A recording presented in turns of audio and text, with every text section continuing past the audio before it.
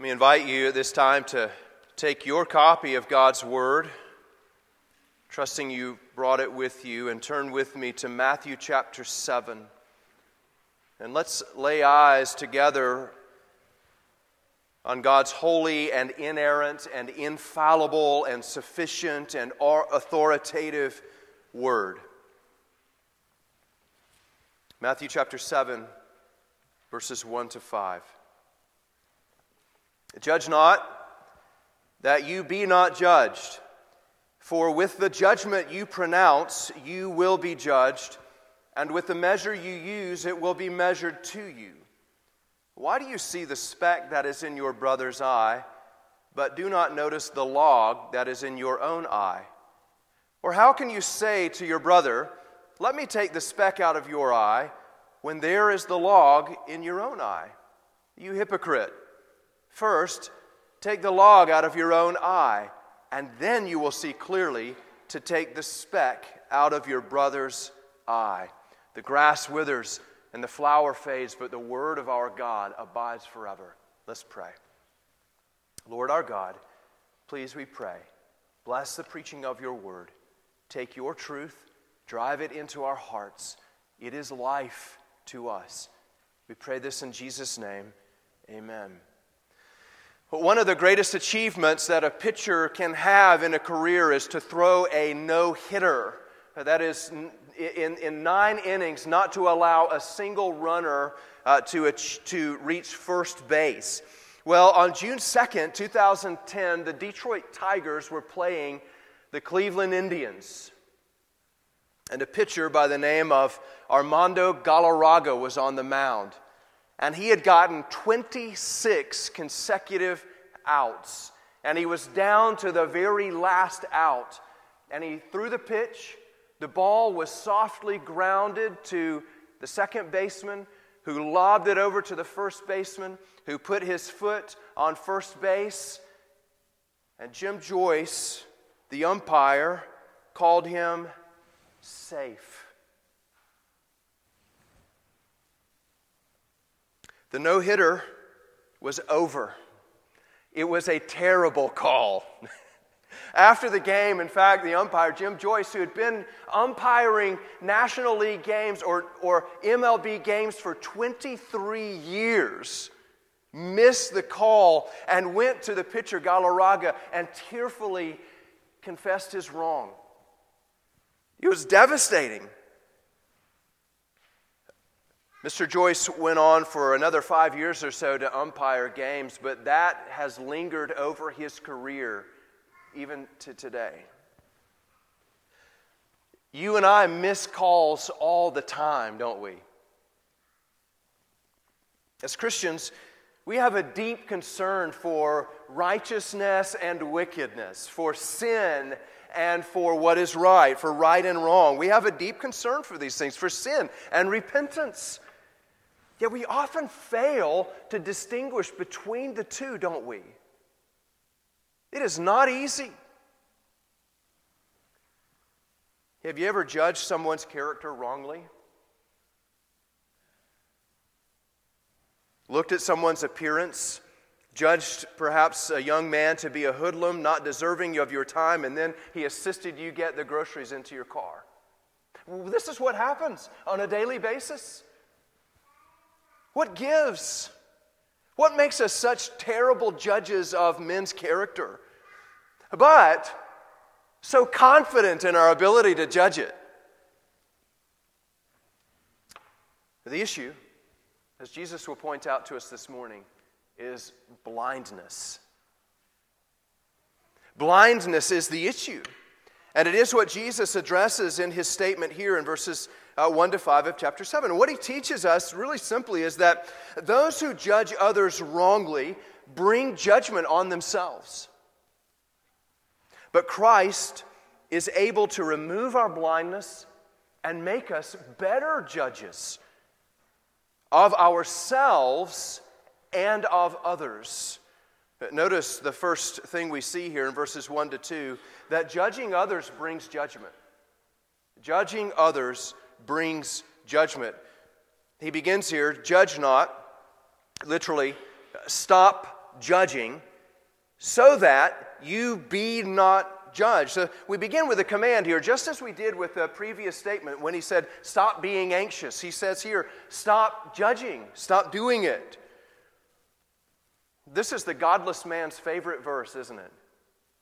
This is the life verse of the atheist. It is the life verse of the man who wants to justify wrong actions when he says to you, stop judging me. Haven't you read in the Bible, kind of like the author to the Hebrews, it says somewhere in Scripture, stop judging, or you yourself will be judged. In some sense, these godless men, they're right. I'm no one to judge on my own. And that's how Jesus confronts us. The word here, to judge, it means to determine. In its very simple essence, it means to determine what is right and wrong. You think of a judge on the bench. What is his work? What is he trying to do? Or a just attorney. What is he trying to do? He's trying to distinguish right from wrong. And that's not always easy, is it? Here, Jesus is commanding us to recognize the limitation that we have in our ability to judge other men. But why are we limited? Why is it so hard for us to make right judgments about other men? Very simply, you cannot see the heart. We are either too harsh or we're too lenient. We're too strict, or we're give too much license. You think about the illustration in the Old Testament of Saul. Do you remember how Saul was chosen to be king in the Old Testament? We learn in 1 Samuel chapter 9 that essentially they did a survey of the community. They saw the tallest guy in town, and they said, he looks like a king. And so they all brought Saul forward, and there was this whole process where Samuel was calling them by tribe, and then he called each clan in the tribe to come forward. And they're thinking, where is Saul? Where is Saul? This tall man who looks like a king. Do you remember where he was? Hiding in the baggage. They had to go move all the suitcases and pull the guy out so they could anoint him as the king. And then finally, after God rejected Saul as king, he said these important words. He said, I look on the heart. You look on the outward appearance. I look on the heart. Compare Saul to Christ, who we learn in Isaiah 52, did not look kingly, and yet had every characteristic that a king required. Jesus here in the very beginning is teaching that this is a wicked practice. We judge on appearances. Oh, we think I've got the gift of discernment. You're giving yourself just a license to judge men on their appearances. And you and I, what Jesus is calling us to do in this passage is recognize the tendency to judge appearances and to put it to death, to stop doing it, to say, this is evil, it's wrong. There is more to a man than what he looks like. You and I, we are fundamentally ignorant. We don't want to determine the motive. We're lazy. We don't want to take the time to weigh the evidence. My children come into me, they say, he hit me. Well, she lied about me. I don't want to take the time to figure out who's right and who's wrong, to call witnesses. So I just say, you're all punished. Everybody's getting a spanking. And we wonder why our society cannot tell the difference between justice and evil. We're lazy. We're quick to judge. And all of these characteristics of us, our laziness, make us poor judges of men. And Jesus therefore says to you, stop judging. But he goes on and he tells us why we have to be cautious in our judgment, doesn't he? Look at verse 2. For with the judgment you pronounce, you will be judged, and with the measure you use, it will be measured to you. There's an interesting combination of triplet words in the Greek. He says, the way that you judge, you will be judged. With the judgment that you judge, you will be judged. With the measure that you measure, it will be measured out to you. What is he saying? Judgment means condemnation, and measure means generosity. To the degree that you are harsh in your judgment, that God will be harsh with you. To the degree that you are generous in your judgment, God will be generous to you. But here's what it really boils down to.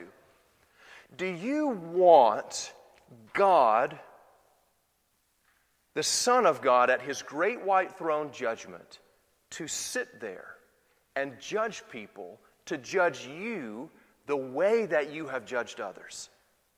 Do you want your standard of judgment to be the standard that Christ uses? Do you know what would happen? Well, for some, it would mean that, all rich people are right and all poor people are wicked, or vice versa. Or the man who wears Walmart shoes is the one who deserves to go to hell. This is the way that we judge. Do you want Christ to use your standard of judgment? Do you? If you search your heart and know yourself well, is that the standard that you want Christ to use? Would righteous men be condemned? Do you think? If your standard or mine was used, do you think that wicked men might go free? This is what Jesus is commanding us to consider. What He is doing in this moment is He is pressing you away from your own standards of judgment. When He says, stop it, stop. The fatal flaw in our judgment is that we are content to look on the outward appearance of men. We cannot assess the intents, the thoughts, the motives of the heart. In fact, what do you think is one of the most difficult things for an attorney, for a prosecutor to prosecute when he has a witness on the stand or he's got a defendant there? What is it? What is the motive? What's the motive? What led to this crime? We in our culture, we have an entire category of crimes called hate crimes. But how do you determine if a crime was driven by hate? How do you determine hate? Do we determine a hate crime to be a father who abandoned his family? Do we determine a hate crime to be a father who refuses to discipline his children because the Scriptures say that is to hate your son? Are those hate crimes? You see how difficult it is? Was a man led by hatred to kill his wife or his neighbor? Well, yeah, in every single occasion. Justice and right judgment, we remember here, are critical elements of Christ's kingdom. Do you know that? Christ loves justice. He loves it.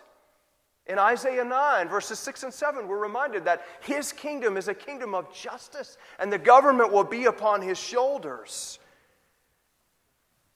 Therefore, He speaks to us in this way, because His people must also be people who love justice, who pursue justice in their own lives and in their communities.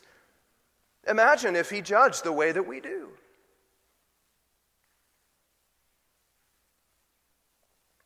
Recently,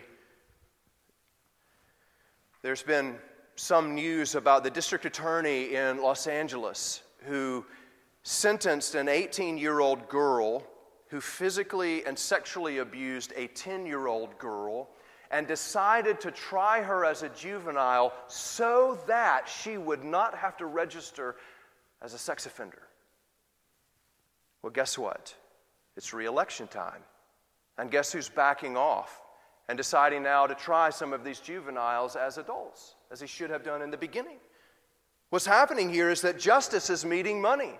And we see this over and over and over in our culture, in our society, even within ourselves, that we define justice And we define justice poorly, and we use bad standards for judgment. But the same corruption that exists in the heart of District Attorney Gascon in Los Angeles exists in my heart and yours. And it blinds us to proper judgment. It afflicts us in judgment. And it afflicts those who make themselves anxious in this life, as Jesus has already said. We don't look at things correctly. And so here Jesus comes to correct our perspective. You have to remember here that those who judge wrongly bring judgment on themselves. But there's a second thing that Jesus teaches us. He teaches us how to become better judges of men. Notice with me verses 3 and 5. Why do you see the speck that is in your brother's eye, but do not notice the log that is in your own eye? So here we have a parable. We might call it the parable of the speck and the log. Why do you see the speck in your brother's eye, but you do not see the log that is in your own eye? Here he boils it down for us. What's the issue? Why do I find it?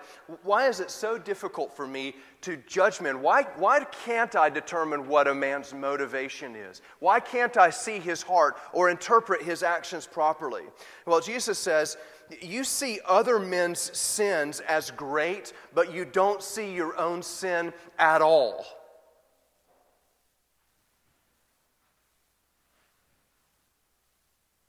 In fact, your own sin makes you blind to the sins of other men.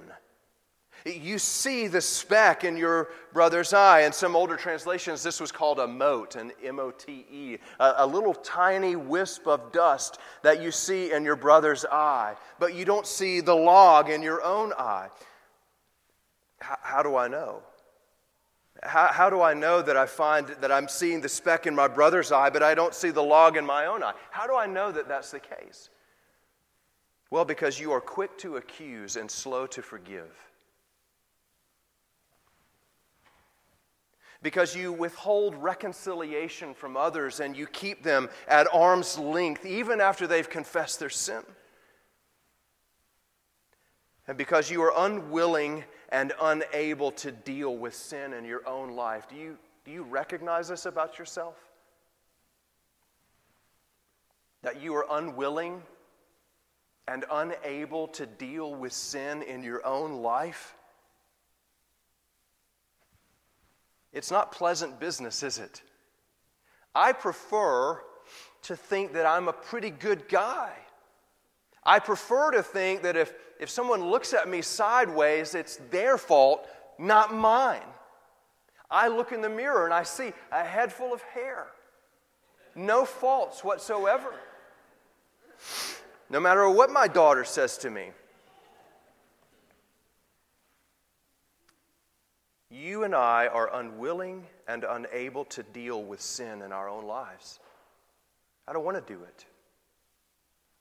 It's like peeling potatoes for dinner. It's nasty work. And do you know what? It is the work of Christ to deal with the sin in your life and mine. It is the work of Christ to make you willing to deal with sin in your life. He is the one, by the work of His Spirit, who opens your eyes, who enables you to see that you are sinful and to give you the will to confess it and to deal with it. It is the work of Christ to make you able to deal with sin in your life. And here, He wants to come alongside you and make you able, not just to deal with your own sin, but to deal with sin in your brother's life. Notice what He says in verse 5. You hypocrite, first take the log out of your own eye, and then you will see clearly to take the speck out of your brother's eye. This is where the godless man is wrong. That man who says to you, you can't judge me. God says don't judge anybody. And they use it in an absolute sense. Don't you ever, ever, ever dare make a judgment about another person. But is that what Jesus says? That there's an absolute command not to do that? No.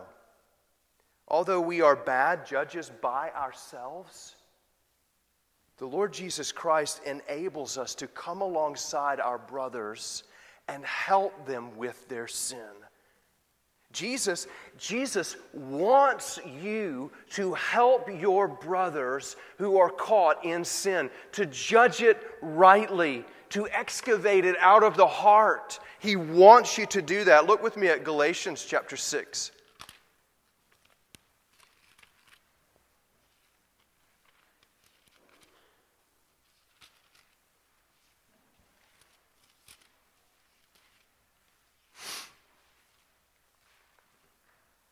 Galatians chapter 6, verse 1.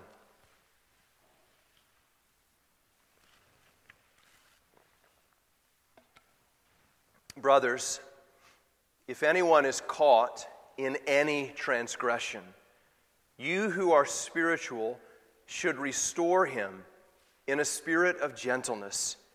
Keep watch on yourself, lest you too be tempted. Bear one another's burdens, and so fulfill the law of Christ. Jesus wants you to come alongside the brother or the sister who is caught in a sin. The word here that Paul uses is like a fish caught in a net. He wants you to come alongside, open the net, and help your brother gain freedom. How do you start doing that? You begin by removing the log from your own eye. The language is, going back to Matthew chapter 7, is somewhat funny. Why do you see the speck, verse 3, that is in your brother's eye, but do not notice the log in your own eye? Or how can you say to your brother, let me take the speck out of your eye, and behold, there is the log in your eye, but you cannot see it? How does Christ make us faithful to help a brother in sin? Well, He makes you faithful by enabling you first to deal with sin in your own life.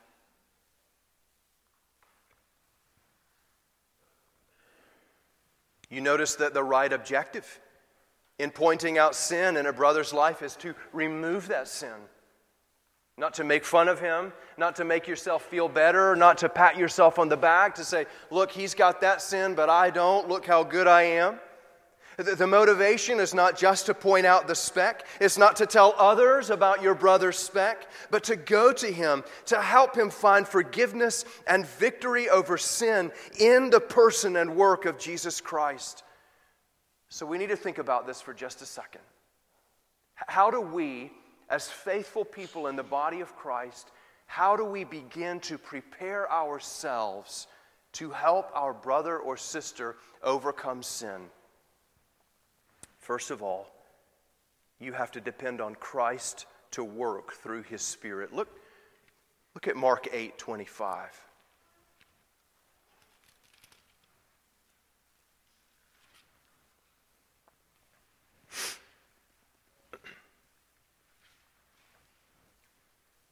Then Jesus laid His hands on his eyes again, and he opened his eyes. His sight was restored, and he saw everything clearly. And he sent him to his home, saying, do not even enter the village. You see here, this is a picture of the way that Christ works in your life by His Holy Spirit. He opens your eyes. He enables you to see clearly. So the first thing that I acknowledge about myself is I'm not a good judge. I need the help of Christ. And in fact, my brother needs the same help. I cannot make you willing, and I cannot make you able to deal with sin in your life. That is a work that Christ alone must do. So when we prepare ourselves to help others, we must go in dependency on Christ to work through His Spirit. You must recognize that in all your effort, you cannot take away the blindness upon your own eyes, and you cannot remove it from your brother's eye. Every parent knows this. As much as we trust in physical discipline to help our children choose the right path in life, it is only the work of the Holy Spirit that ultimately enables them to see clearly, to see themselves as they really are, to see their sin. And so just as you pray for yourself, you must ask Christ to remove the speck from your brother's eye. It is His work. Do you see that? You cannot do it. You can point it out. You can walk with your brother. You can point him to Christ. But ultimately, this is the surgery that only the great physician can do. You can't do it. Are you praying for your brother who is in sin? One third thing, Christ enables us to have the right perspective. What is the right perspective for helping any other person who is caught in sin? The right perspective is this, that there is no greater sinner on the face of this earth than the one I look at in the mirror every day. You are not prepared to help anyone else overcome sin until you have the perspective that you are the greatest sinner that has ever lived. Didn't Paul say that this is the faithful confession that the whole church should make? I am the chief sinner. You are ready to assist your brother with his sin when you have that perspective. You will not assess anyone correctly, including yourself, until the Lord gives you this insight. Here Jesus teaches us that those who judge others wrongly bring judgment on themselves. But Christ is able to remove our blindness and make us better judges of ourselves and others. You will become a better judge of other men when you begin to judge your own self rightly. How much time, let me ask you, are you taking in your prayer to walk through the 10 Commandments? To say of yourself, I sinned there, I sinned there, I sinned there, I sinned there. And this is not with the objective of getting into heaven. It is with the objective of applying the grace of the Lord Jesus Christ to myself in all the crevices of my life, of evaluating myself, of knowing that I belong to Christ. Brothers and sisters, Christ is calling you here to begin with your own heart, to invite that great physician of the soul to come in, to shine His light on every corner of your house and show you where there is dust so that He may sweep it away, so that you may know His grace in new and abundant ways. You must ask Christ to remove the blindness of your own heart. The first thing that you must ask is, am I looking to Christ for forgiveness? Am I looking to Christ for forgiveness? Am I asking Him to show me my sin? Am I meditating on God's law so I may enter into the depths of my heart and pull out the rotten, stinking corruption that is there? That's what sanctification is. The fall has affected your eyesight. This is why we're on the mountain with Christ, and this whole sermon is taking place to help you see. You and I are not able to see men's hearts. We're not. And we cannot judge them rightly. But the work of Christ through the Holy Spirit is to open your eyes so that you may seek forgiveness for yourself and help your brother to find it as well. To find the forgiveness that Christ offers. This is the ministry of reconciliation. Let's pray.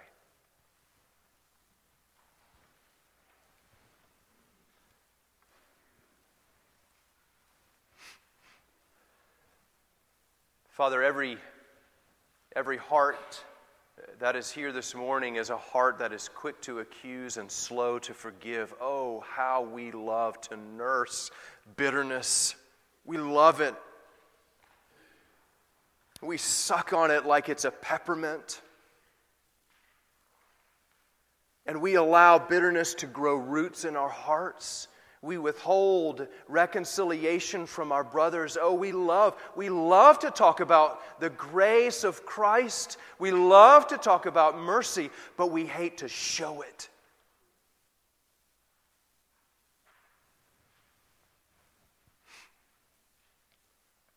I love it when my brother sins against me because then I've got him. Father, forgive us. This is rotten. It is ugly. And Lord, we thank you that you don't judge us by the standards that we set up for ourselves. You are perfect. You are perfect in righteousness. You are perfect in justice. You will punish wickedness perfectly. And there is no righteous man who is clothed in the righteousness of Jesus Christ truly, who will be condemned to an everlasting hell. You are perfect. And Father, we pray now and ask you, shine your light on us. Help every person who is here to see himself as the greatest sinner who has ever lived, so that we might be a body here at New Covenant, a body of people who are equipped, really equipped with the grace and the mercy of Christ and the wisdom of Christ to help each other find the peace of Christ that comes through the forgiveness of sins. We ask this for His sake. Amen.